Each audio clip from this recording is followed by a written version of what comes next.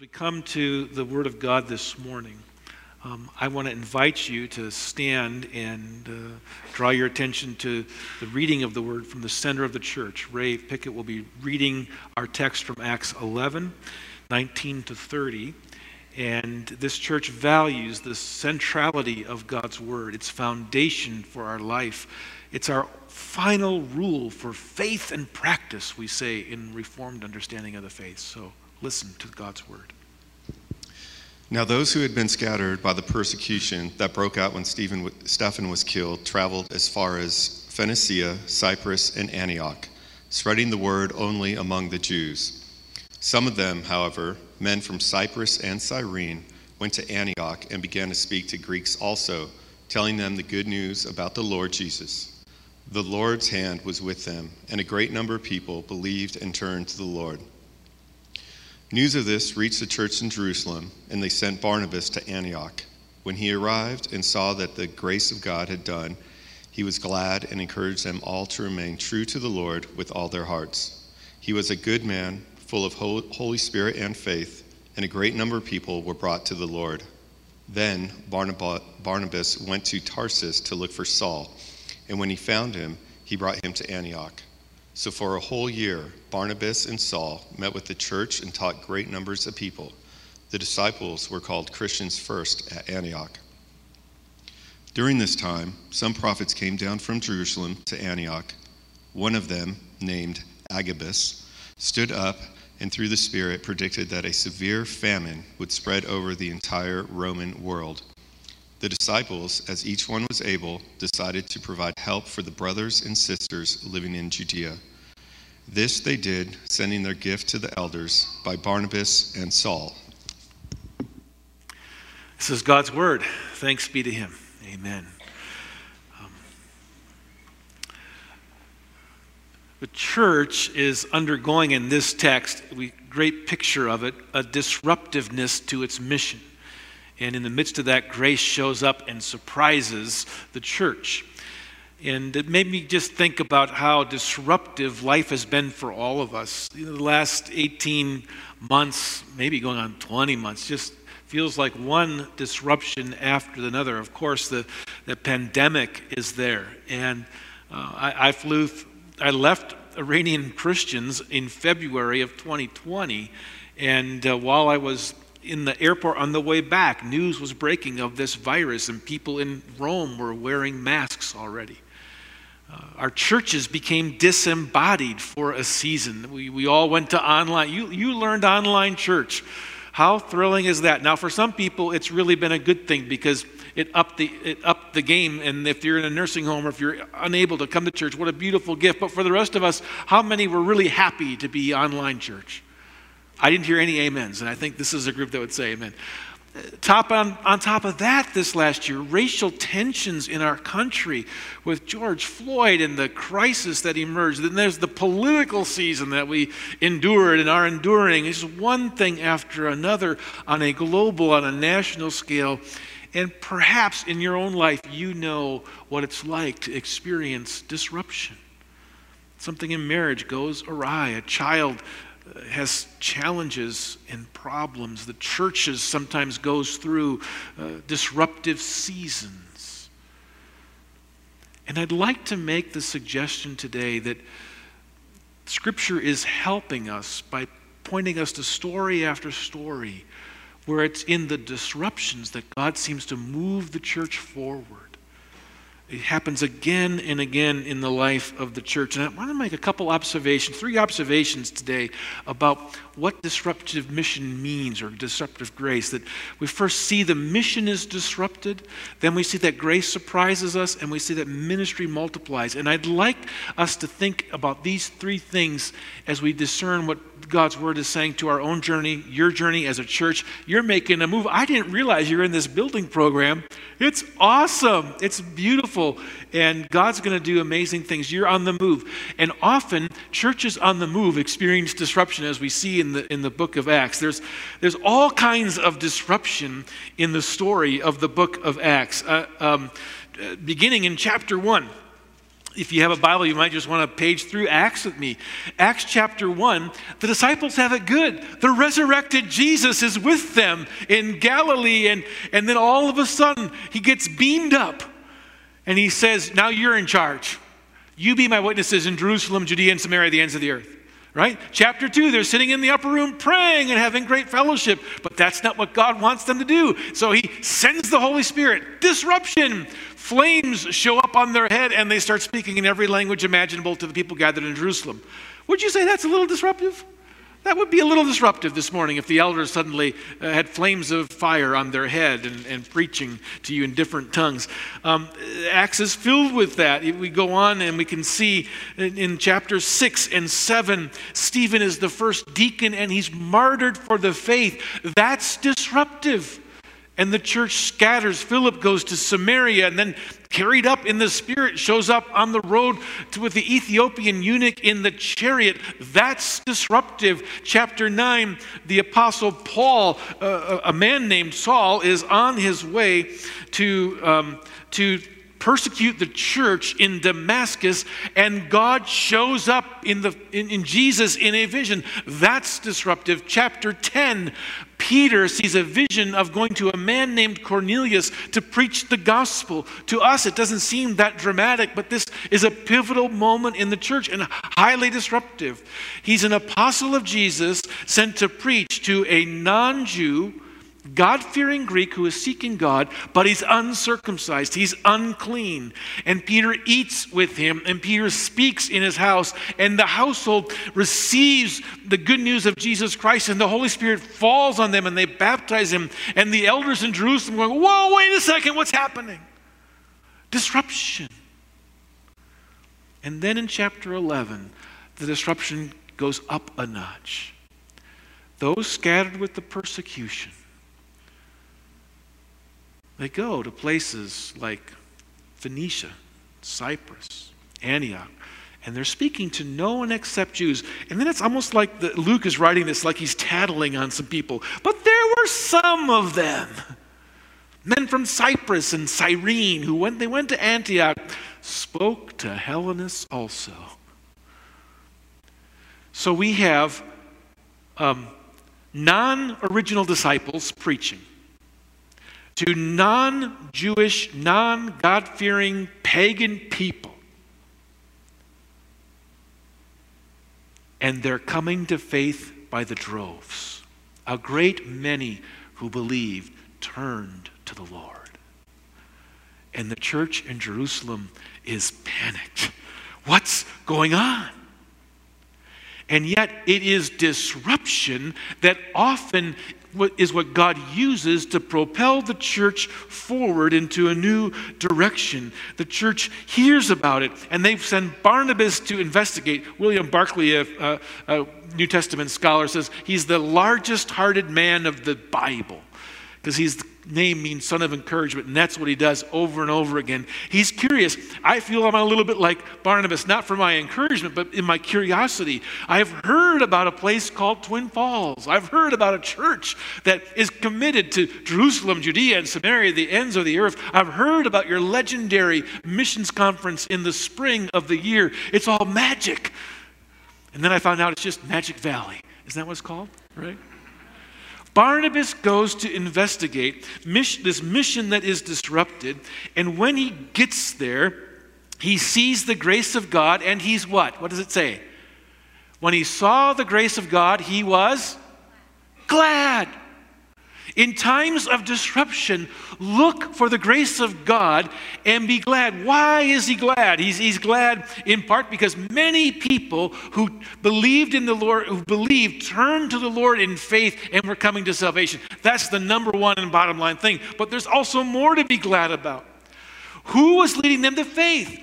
Not the original 12, but people who had been discipled. So he's seeing disciples who make disciples making disciples. Every pastor would say, Chuck, amen. We zoom out the lens a little farther and we see something beautiful happening in Acts. When Jesus ascends, he says, you'll be my witnesses where? Jerusalem, Judea, Samaria, the ends of the earth. The book of Acts is neatly divided into these geographic segments. The first chapters, 1 through 7, are all in Jerusalem. Then the next few chapters, through maybe 10, take place in Judea and Samaria. But from chapter 11 on, it's to the ends of the earth. I don't know if Barnabas knew these things, but I think he was glad that this was happening. Antioch isn't that far, a couple hours probably by driving from Jerusalem, if the roads were straight like they are in the agricultural plains of Idaho. But he knew that this was big because Antioch represented the ends of the earth or the beginnings thereof. It was a cosmopolitan city where east and west met and intersected. Commerce, entrepreneurs, cultural art leaders were all there. And we have men from Cyprus and Cyrene. Cyrene is a part of Africa going. I just can't help but imagine, is this the same person from Cyrene that Luke writes about in the Gospel of Luke, that when Jesus was carrying the cross to Calvary, they put the cross on a man named Simon from Cyrene? Maybe he's the same guy. I don't know. I'd like to think that he perhaps was. And all of this, he is seeing that the church is representing in the disruption this remarkable grace of God that's happening.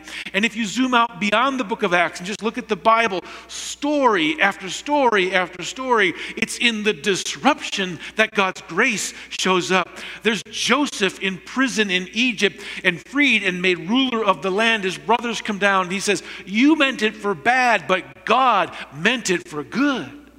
There's Esther, a Jewish girl in the ancient city of Elam in Persia, which is today Iran, and she is assigned to the king's consort. She's going to be in his harem, and there's at the same time an edict from the king to destroy all the Jewish people. And her uncle Mordecai says, who knows, but for this very moment, God has chosen you for this moment. Disruption leading to his glorious purposes. And Jonah in the whale, and Mary with the angel, and the disciples at the ascension.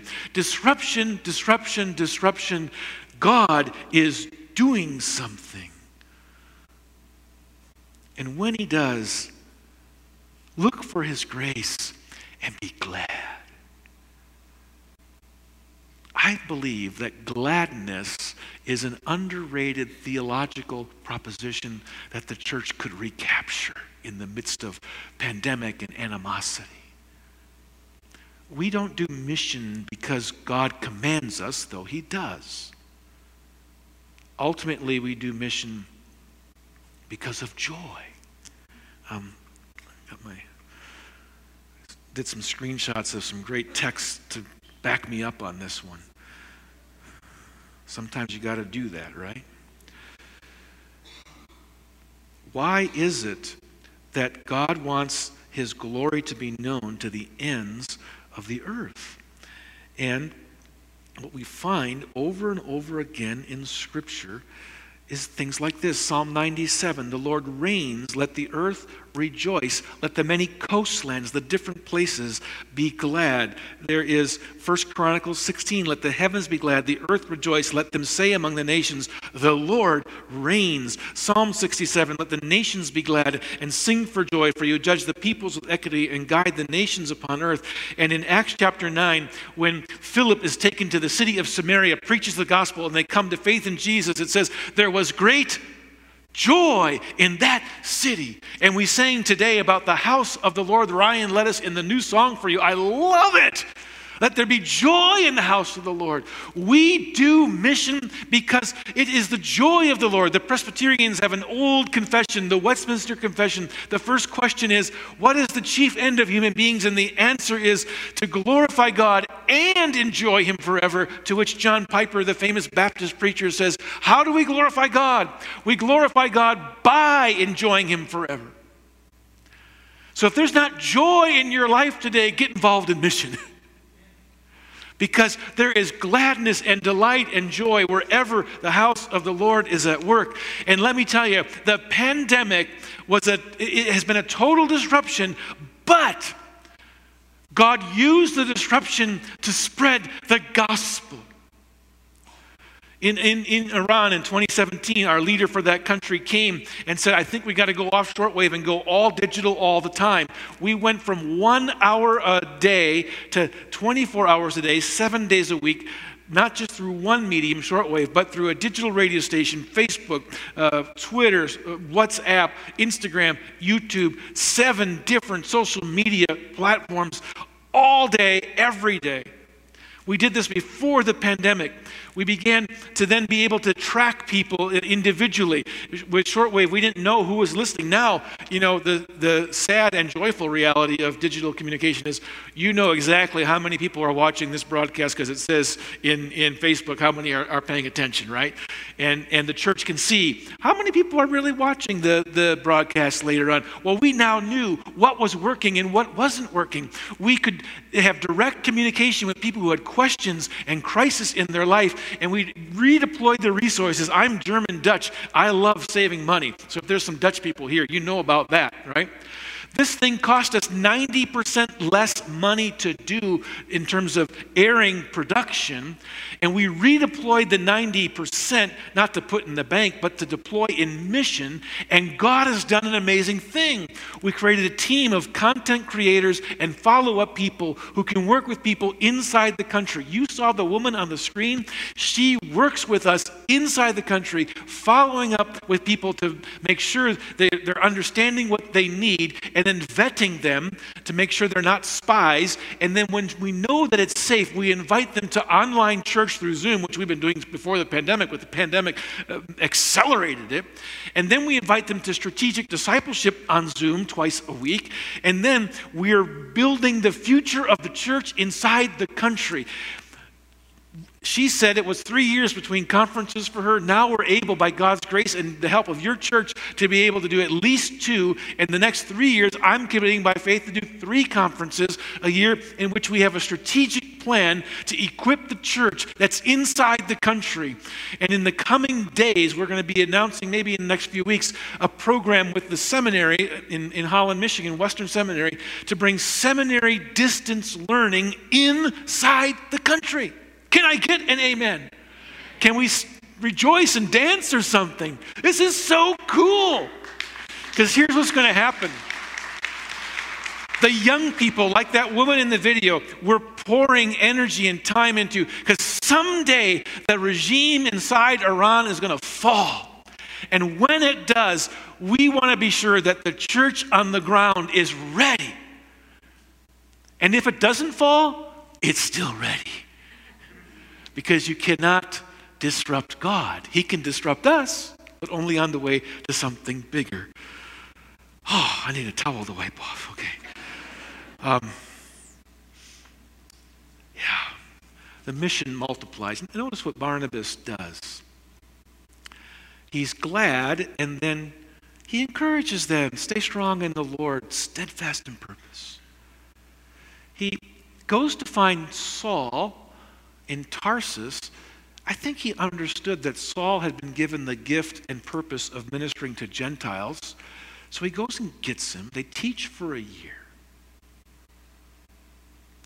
For me, there's a really good mission and life principle here.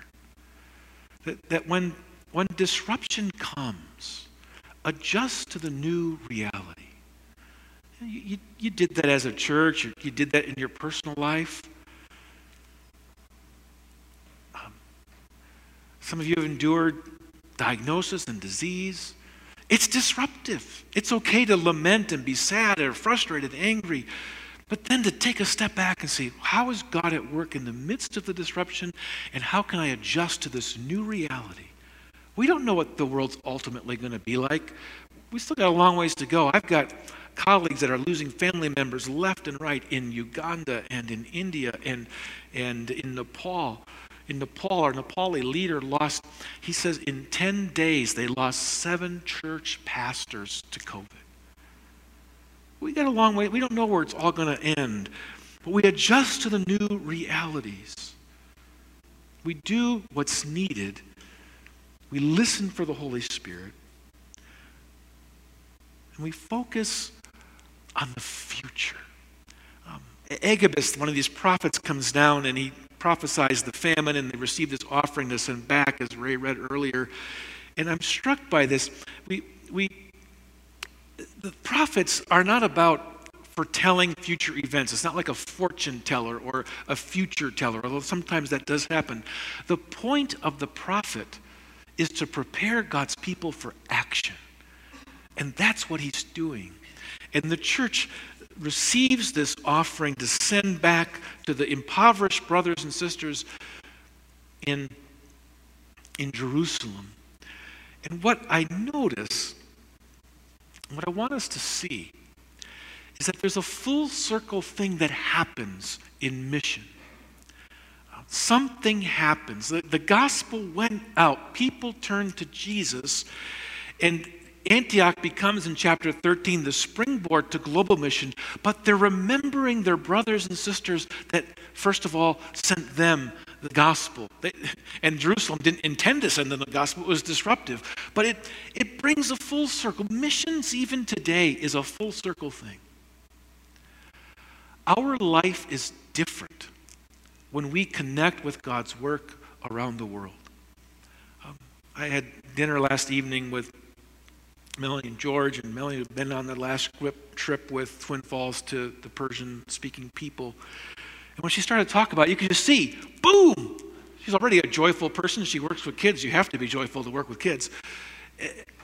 But something changed in her disposition. A friend named Roger, a retired pastor back in Michigan, a prayer warrior for our ministry, served a number of different congregations and types of churches in his ministry, and he's in hospice care. He knows that his days are numbered. So I went to see him. I didn't know what to expect. I thought I'd find an emaciated body with jaundiced face and sadness. And I walked into his bed in his house, looking out the window. I saw a man who was resilient with joy and radiated the love of God. And I said, Roger, what's going on? He said, well, 3 months ago they gave me 2 weeks, and for some reason I'm still alive. So they said, just enjoy every day. And so I have. People have been coming over to say their goodbyes, but I'm not gone yet. It's like I'm at my own funeral.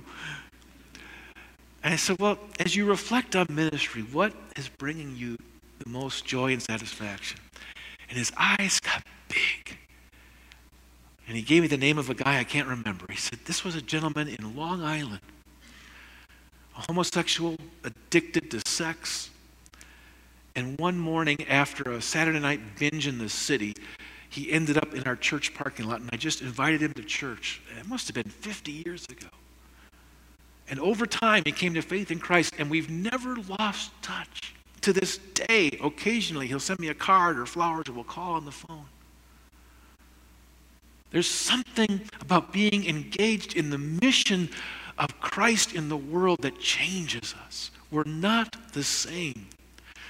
We desperately need in our growth as Christians to be dialed in to some name, some person, some story in the far places of the world. When someone travels with us to a conference, or sometimes people come with us to Uganda, I say, I've got 3 things I'm praying for you to have happen. One is that you will learn something about your faith. You're not just there to give instructions to someone else as if we are the experts, but that you will learn. Second, that you will learn also the story, the name, the face of a person in a different part of the world that will never leave you. And third, that when you return, you'll be a champion for the work of Christ in the world. And friends, I just want to invite you to remember our brothers and sisters in the world. I said there's 3 ways people can engage with us. Your church is receiving an offering this month, and that QR code takes you to our website. You don't pay attention to that. Give to your church as they give together to support this conference. But there's 3 things. One thing that all of us can do is I've got my phone, and I'm going to take a video of your face saying, my name is Christy, and a verse I want to encourage the Iranians with is X. And you say your verse. 30 seconds. We're going to show those in September, in February, and June of our conferences over the next year. When you think about an offering, every little bit helps. I mean, $25 is what it takes to put a Bible in the hands of an Iranian believer. They have the app, but they prefer the real thing. Your gift can make a huge difference. And most of us can probably do something like that. But I'm also praying that there be 25 people in Twin Falls Reformed Church who'd say, I will personally write a check to the church to send an Iranian to a conference. It takes about $1,000 to do that. Airfare, hotel, some time with others and food. And I know that our God's an abundant God. And we cannot outgive God's provision and abundance. I invite you to think about how God would lead you to pray for, encourage, and support these people. Many of them young people who are coming to faith in Christ and are the future of the church in that part of the world. Thank you, friends, and thanks be to God. In the name of the Father, Son, and Holy Spirit. Amen. Lord, take your word and seal it in our hearts. God, I'm just so thankful for the people that you have privileged me to meet this weekend. Lord, and even as I'm praying right now, I want to pray for two men I met on the trail yesterday. I invited them to come to church here today. I don't know if they actually did come, but you know their situation, you know their life, and I pray, God, that you'd bless and care for them. I pray that the magnet of this church's joy in Jesus would be contagious and would draw them here. Thank you for Pastor Chuck and for Christy, for Ryan, for all the team members, the elders and deacons in this place. And Lord, would you allow them to be a light to their Jerusalem, their Judea and Samaria, and to the ends of the earth. Amen. But friends, you are about to enter every sphere of public life, to go and claim it with the light and the salt of the gospel.